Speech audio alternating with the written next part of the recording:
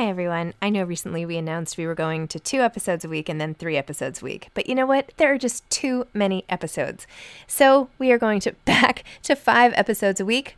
Still a reduction from 7, but there were just too many interviews scheduled, and I didn't want to make all the authors wait for too long. So I hope you can keep up with me. Listen to 1 a week as you're on your way to work or on your way home or putting your kids to bed or whatever it is you're doing.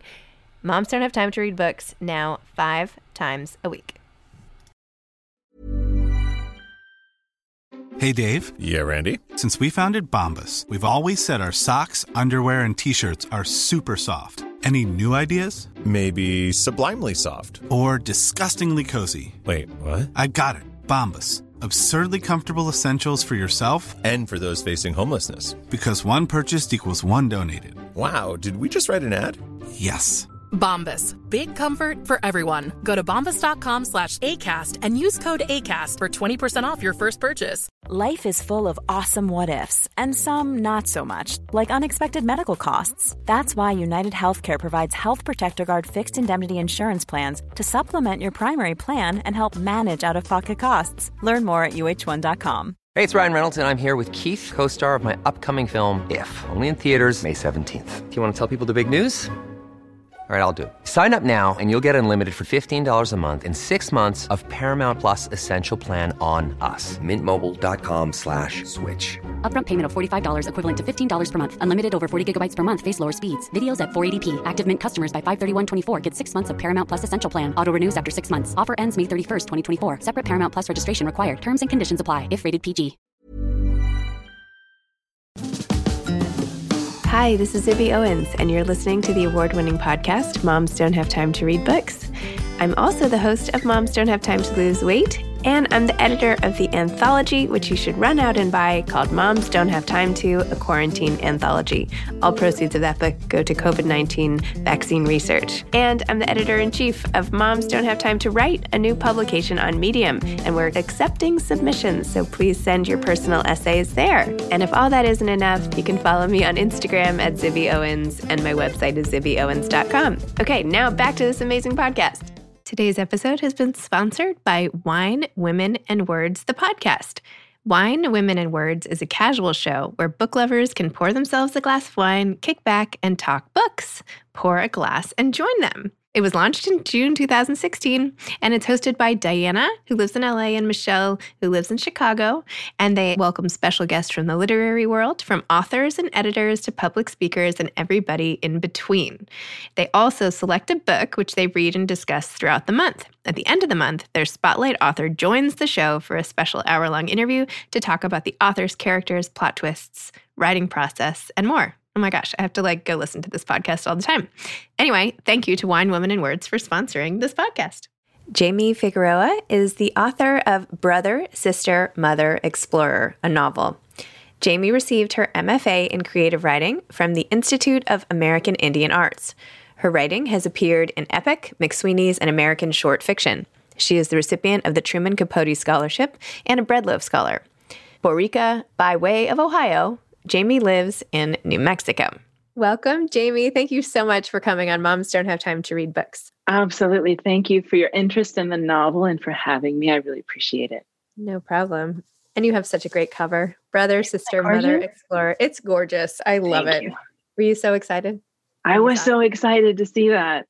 You know, it's a little bit nervous, right? Nervous energy when you're waiting for the cover, because we all know that a book is not judged by its cover. And also everyone wants to have a beautiful cover that reflects what's inside. And I couldn't have been happier. Wow, exciting. Well, I'm so excited to talk to you. I got to watch you on the media lunch who put on Catapult or something. Didn't I watch you on some? You did, on Catapult. Exactly. So I was like, oh, that's so fun. I definitely want to talk to her. So, and your book was beautifully written, fantastic. And also the way you wrote about the mother-child relationship was just so beautiful, especially the grief. But anyway, you start first. Why don't you let me go back a little bit. Jamie, could you please tell listeners what your book is about? Oh, Zibby, that's always it's always a wonderful question when it feels really complicated and multi-layered, right? You know, I think at the core, this is the weekend where generational trauma is interrupted for this family, right? And in order to fully get there and to have readers take in this experience of longing and of grief, for me was to do it in ways that disrupted reality, right? So aspects and elements of magical realism to kind of sneak past our own defenses and the ways in we protect against fully feeling, right? And it's a book about a tremendous love that both a brother and a sister have for each other and for their mother who's recently passed. It's also about changing the focus, right? Who's privileged in the story? What narratives are privileged? What narratives get included? And also really thinking about the importance of what we're not used to hearing in the overculture in mainstream society, right? And I didn't want the reader to be passive, a spectator, right? So I have this narrator that's constantly poking at the reader and also wanting to support the reader's experience of this really intense weekend, right? So that's the beginning. That was a good one. That was a good answer. I could have just let that keep going. That could have been our whole discussion. Well, this book starts with like such a bang, and it just really is hard to like tear yourself away because the language you use and the intimacy and everything. And I was hoping I could just read a passage. Would you mind if I did that? Oh, I would love to hear you. You wrote, the day after Rosalinda's death, Rafa and Rufina had both lain on the cold tile floor of the living room, neither of them able to will themselves to stand, put a match to kindling, and tend a fire that would thaw them. Instead, they remained numb. Grief waited at the edges, sniffing the boundaries of their bodies, waiting to be let in. The house had no choice but to watch. And then later you say, with each week, then each month, Rafa had lost more weight, paled further, spoke less. Each new day had demanded he endure. He lit one of Rosalinda's cigarette butts, stained with her fuchsia lipstick, and let the smoke fill his nose, laced with the scent of her headache-inducing perfume. He could not get enough of his mother, the woman who was no more. Oh, so beautiful. Thank you so much. It's an honor and a pleasure to listen to you read it. Oh, please, but thanks. Where did this come from you? Where did this sense of loss, what did you tap into to write this? Why this narrative? Why this book? Why this passage? Yeah. So, I have to tell you that about a year before this opening scene sort of rose to my consciousness, almost like a remembered dream, right? And that's how it appeared. It appeared as me remembering this scene on the plaza, these two behaving in this way and fully flushed, demanding my attention, and me thinking to myself, what in the world is going on here? And also right from the start, the angel in its mess of being was right there also. So it was really a matter of me leaning in, and that beginning paragraph or a few paragraphs came almost completely whole. The presence of these characters and the language went together. About a year or so before this remembering of this dream or this opening scene, I spent some time in Portugal for the first time in Lisbon. And I spent some time around this notion of saudade, this longing and melancholy, right? It was a really incredible trip that also introduced me to some writers like José Luis Peixoto and Fernando Pessoa. Got a little bit more familiar with his poetry and this kind of bittersweet haunting of that which we love and have lost, right? Wow. So I had been kind of marinating in that, spending time in Lisbon for several weeks, and then a year later having this image flash forward. And then you know how it is, the deeper that you write into the particular, even though these are characters who are, I like to think, beyond me, there's an element of emotional autobiography, right? And I'm not the first writer to say that, where the actual emotional teeth can grip because of my own experience, right? So of course that's there. The deep love and loss of a sibling, right? Doesn't look like that necessarily, but having that sense of fracture in that relationship. And, even though sometimes we don't actually lose someone physically in our family and in our life, sometimes we lose them because they become another thing, right? They go through incredible change. They endure mental illness. They endure just their own transformational journey. And sometimes that puts them closer to us, and sometimes that puts them further away from us. And so that also was very much, I think, at play at the bones of this story. That's so true. I mean, the way we experience loss, grief is just one type of loss, right? But the grief you can feel is not just because of death. Like there's so many people, particularly mental illness, but yeah, I've experienced that too. And even dementia, right? Losing elderly people as they slowly fade away and they're there, but they're not there, or everything. I mean, even a breakup, or, I mean, there's so many ways to lose people or animals, things that you love. It's almost endless. It's amazing we can even get up in the morning, honestly, when you think about it. It's true. It's true. And actually, right, that's what's happening to Rafa. Like, how does he get up? Yes. And what you're saying is absolutely true, Zibby. It's this, I don't recognize you anymore. You are here physically, but yet you're not here. So how do we even talk about that phenomenon that happens and that we're deeply affected by? I mean, in a sense, that's the baby and the mother still hanging around, right? Yes. Yep. What happens when the person that's right in front of you is a ghost of sorts, but not, they haven't passed on? How do we reconcile that kind of relating? I know. It's so neat that you chose to approach it this way.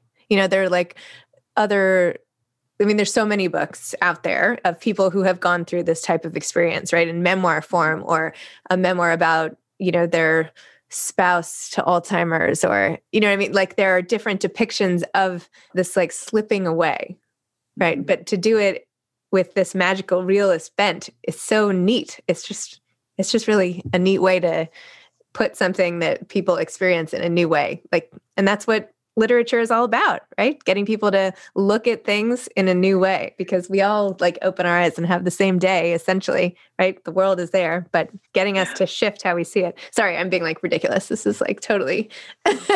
No, this is absolutely perfect. And it reminds me of a story. I don't know if you're familiar with a short story by Amy Bender called Marzipan. And it's about a family, and the father in that story wakes up one morning and he has a hole in his middle, like a literal hole in his middle. He's lost his mother recently, right? And so the daughters are trying to figure out what's going on with their father, that he has this hole in his middle that they can see through, that he lifts his shirt up and there's the hole. And the whole story is them understanding this hole and who he is now and his sense of loss and this bit of marzipan in the freezer that they take out. And reading that story, it's such a great reminder, again, of what literature can do. And that is sneak past all of the protective layers and the boundaries of us saying, I don't want to read a story about grief, mm-hmm. or I've already read enough stories about whatever, heartbreak, loss. How do we present it in a way that is mesmerizing, magnetizing, and gets beyond, again, those really strong defenses of honestly not wanting to feel? And also during this time, what we need to do more and more, even though it hurts like hell, is to feel as much as we possibly can, because that is going to drive all of the changes that we need to drive. It's not going to be from numbing ourselves out, pretending things that don't exist, getting more distance, getting more dislocated, right? From ourselves and from each other. So it's another great function of stories and of literature to remind us of our humanness, right? Of our sense of compassion and that deep, essential quality that we must find our way back to. And that is to being relational beings. I want to like stand up and clap. Yes, I totally agree with that. I totally agree. I mean, that's really what it's all about. Like human connection, loss, love, being there, observing, all of it. That's it. I mean, without all of that feeling and connection, what is left? I don't know. Right? It's true. And also I have to say, to sort of push a little bit further, like the novel does, is that we have to open up even beyond that, right? Yes. We're in a time of climate emergency. So how do we realize that everything around us is in relationship with us, even if we have neglected mm-hmm. for decades or whole life to acknowledge that fact? Well, and I think these days it's hard to ignore that. I mean, I think if COVID has done anything positive, which it hasn't, but, it's at least made it incontrovertible what's going on in the world and how the effects of everybody staying home have so benefited the physical world. And, it's like you can't not pay attention to that anymore. And I think especially in this time of loss and grief, like everyone globally has lost something, which is their last life, right? Like we've all lost what it was, even though it was different for everybody. We have to Mom deserves the best, and there's no better place to shop for Mother's Day than Whole Foods Market. They're your destination for unbeatable savings, from premium gifts to show-stopping flowers and irresistible desserts. Start by saving 33% with Prime on all body care and candles. Then get a 15-stem bunch of tulips for just $9.99 each with Prime. Round out Mom's menu with festive rosé, irresistible berry chantilly cake, and more special treats. Come celebrate Mother's Day at Whole Foods Market. Hey, I'm Ryan Reynolds. Recently, I asked Mint Mobile's legal team if big wireless companies are allowed to raise prices due to inflation. They said yes. And then when I asked if raising prices technically violates those onerous 2-year contracts, they said, "What the f*** are you talking about, you insane Hollywood ass?" So to recap, we're cutting the price of Mint Unlimited from $30 a month to just $15 a month. Give it a try at mintmobile.com/switch. $45 up front for 3 months plus taxes and fees. Promo rate for new customers for limited time. Unlimited more than 40 gigabytes per month. Slows full terms at mintmobile.com. Millions of people have lost weight with personalized plans from Noom. Like Evan, who can't stand salads and still lost 50 pounds. Salads generally for most people are the easy button, right? For me, that wasn't an option. I never really was a salad guy. That's just not who I am. But Noom worked for me. Get your personalized plan today at Noom.com. Real Noom user compensated to provide their story. In 4 weeks, the typical Noom user can expect to lose 1 to 2 pounds per week. Individual results may vary. Let go of the fact that like we thought that was life and life would go on like that, and it won't. And like that fundamental belief has been robbed of, so how do you make sense of that? So it's almost like everybody is going through this, and you're right. Not everybody wants to acknowledge it. And not everybody wants to be like, oh, I should read a self-help book on this because like I'm mourning, the future that I thought I was going to have. Right. But absolutely, if you get into a story about it, you might be like, oh, okay. Right. And if we look at fables and folktales and myths, and we listen to folks like Martin Shaw, who talks about we're going through sort of a planetary initiation, right? And what does that mean? And what does that look like? And also folks like Michael Meade, who also deals with myth and the what's behind and what's underneath, and really listening to sort of what they have to say from their perspective about the symbolism and the metaphor of what's going on and what happens when a world comes to an end, right? In a sense, our world has come to an end. And we've been lodged on this precipice in this great fear about the world coming to an end without recognizing our deeper knowing, which is then it begins again. So when it begins again, how do we participate in the remaking of that world and that reality? Right? What are the questions that we ask ourselves? How are our values put forth? What poems do we draw from, right? What stories do we take along to help us to remember that which will, again, keep us at our most best and fullest expression of our humanness? Okay, so I know that you are an author, but tell me about the rest of your life and ambition and whatever, because I feel like if you are not already a teacher, you need to be, or some sort of leader, or like inspirational something, podcast, or anything. What else? What are you doing now? What are your plans? Like, what else here? Yeah, I teach. I'm an assistant professor at the Institute of American Indian Arts here in Santa Fe, New Mexico. So that's one of the only tribal arts colleges in the nation. And it's tremendous. It's tremendous because this is a place where we are constantly decolonizing the idea of education, looking at how education has been used as a tool, looking at all the ways in which learning happens, and then staying in relationship with our students and encouraging them to really fortify those aspects in their own lives, where they come from, their own tribal communities, and also for the students who are not Indigenous, But when I sit with my students, I look at them and I see them as they are, sovereign beings who will not, under my watch and care, be harmed by education, but be transformed, hopefully, into the greatest expression that they can be through this learning and through them learning to value their own voices, which have been silenced for so long. Right. I'm getting goosebumps because I love it. Keep going. Keep going.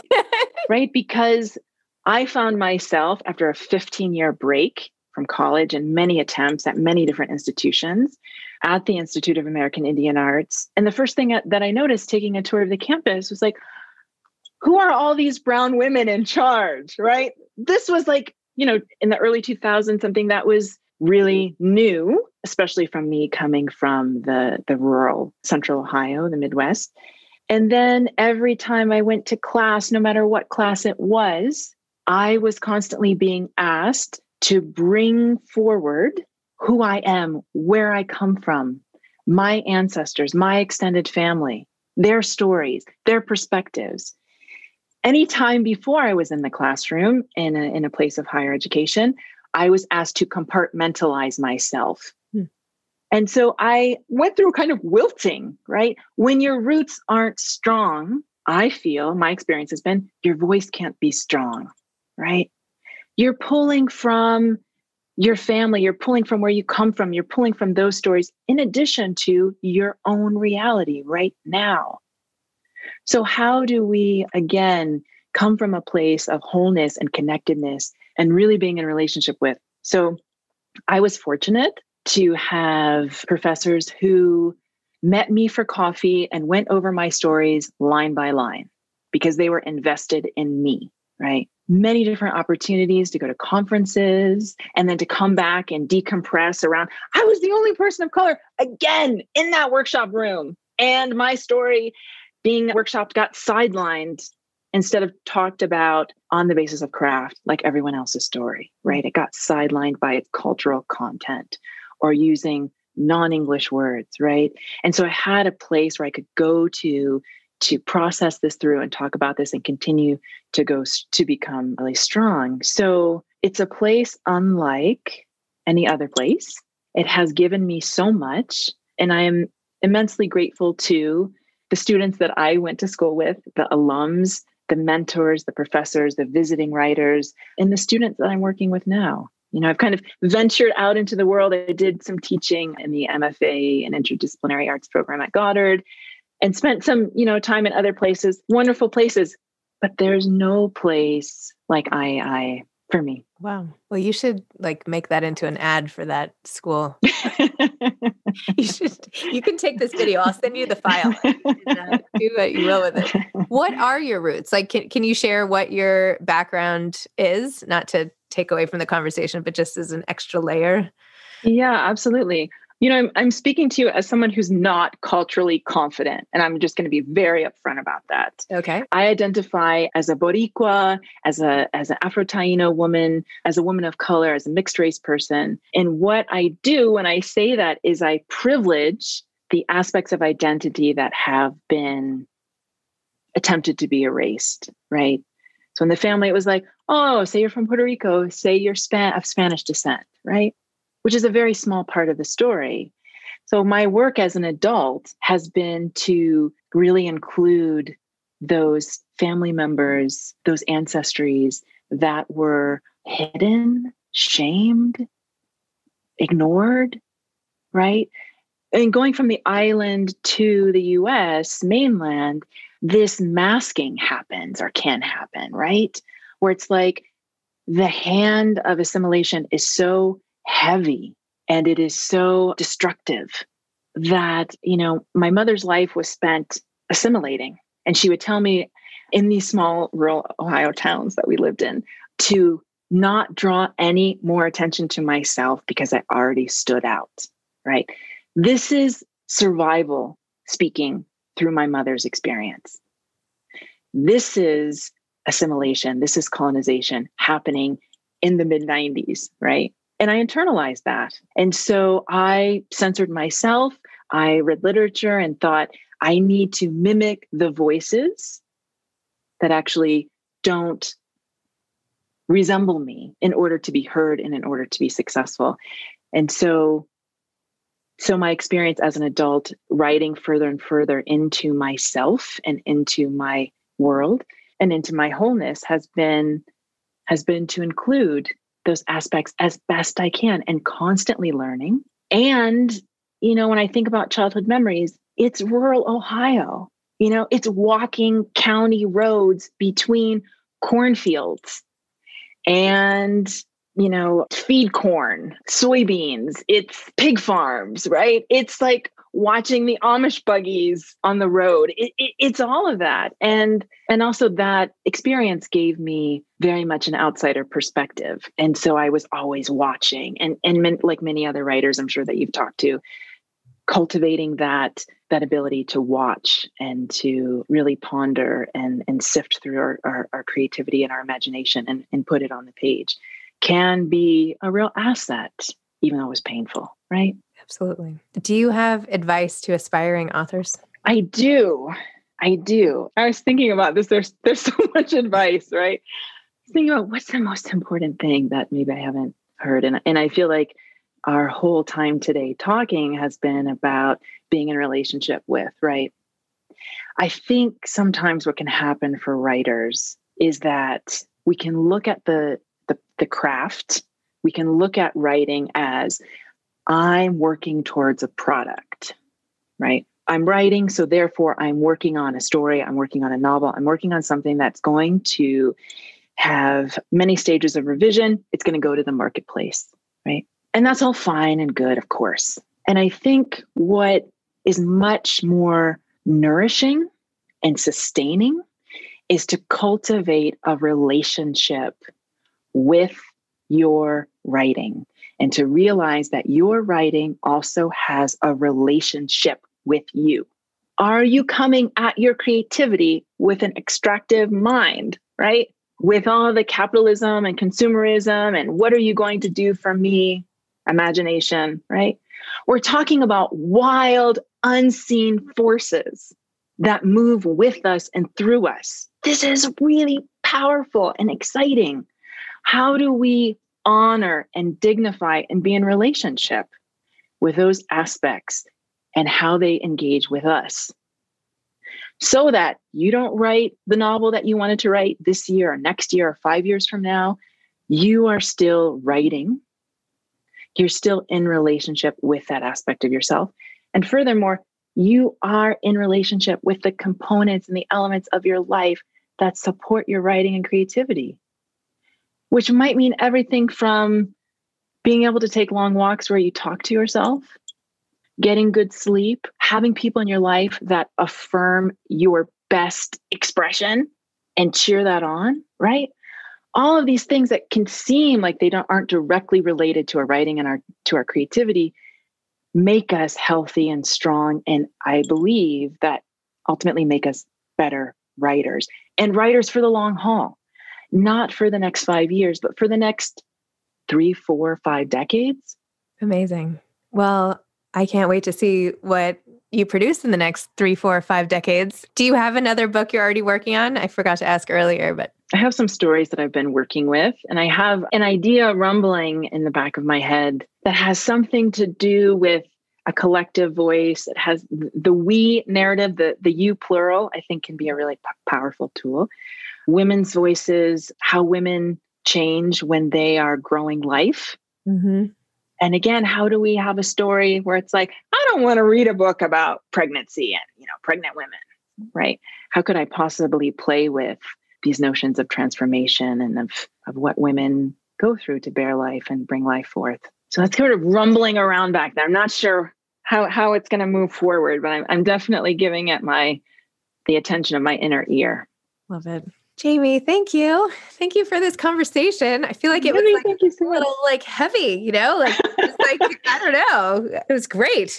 Like the meaning of life type of conversation, where you really think through things. So, you're so absolutely soulful. I hope I could bring it relief or whatever. I don't know. Anyway, thank you. That was a long way to say thank you, Jamie, for coming on Moms Don't Have Time to Read Books and for sharing your thoughts and feelings and your unique way of seeing the world, which I think is super valuable and helpful. Thank you, Zibby. I loved having time with you this morning. You too. Really appreciate it. It's really fun. All right. Have a great day. You too. Okay, Bye-bye. Bye. Thanks again to Wine, Women, and Words, the podcast, for sponsoring this episode. Thanks for listening to this episode of Moms Don't Have Time to Read Books. Don't forget to follow me on Instagram at Zibby Owens and at Moms Don't Have Time to Read Books. Also sign up for my newsletter at zibbyowens.com and sign up for my virtual book club and meet lots of authors on Zoom every other week. Thanks so much to Steve and Ryan at Texture Sound for the sound editing. And thank you to Morning Moon Productions for providing this fantastic intro and outro music.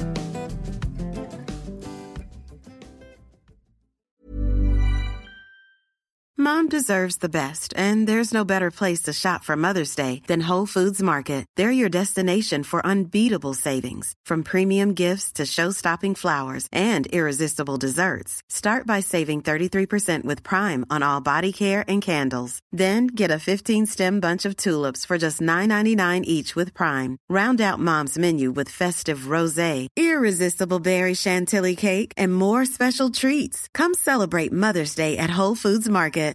Imagine the softest sheets you've ever felt. Now imagine them getting even softer over time. That's what you'll feel with Boll & Branch's organic cotton sheets. In a recent customer survey, 96% replied that Boll & Branch sheets get softer with every wash. Start getting your best night's sleep in these sheets that get softer and softer for years to come. Try their sheets with a 30-night guarantee. Plus, get 15% off your first order at bollandbranch.com. Code BUTTERY. Exclusions apply. See site for details.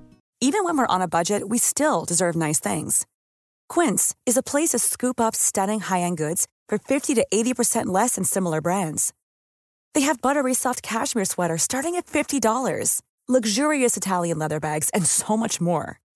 Plus, Quince only works with factories that use safe, ethical, and responsible manufacturing. Get the high-end goods you'll love without the high price tag with Quince. Go to quince.com/style for free shipping and 365-day returns.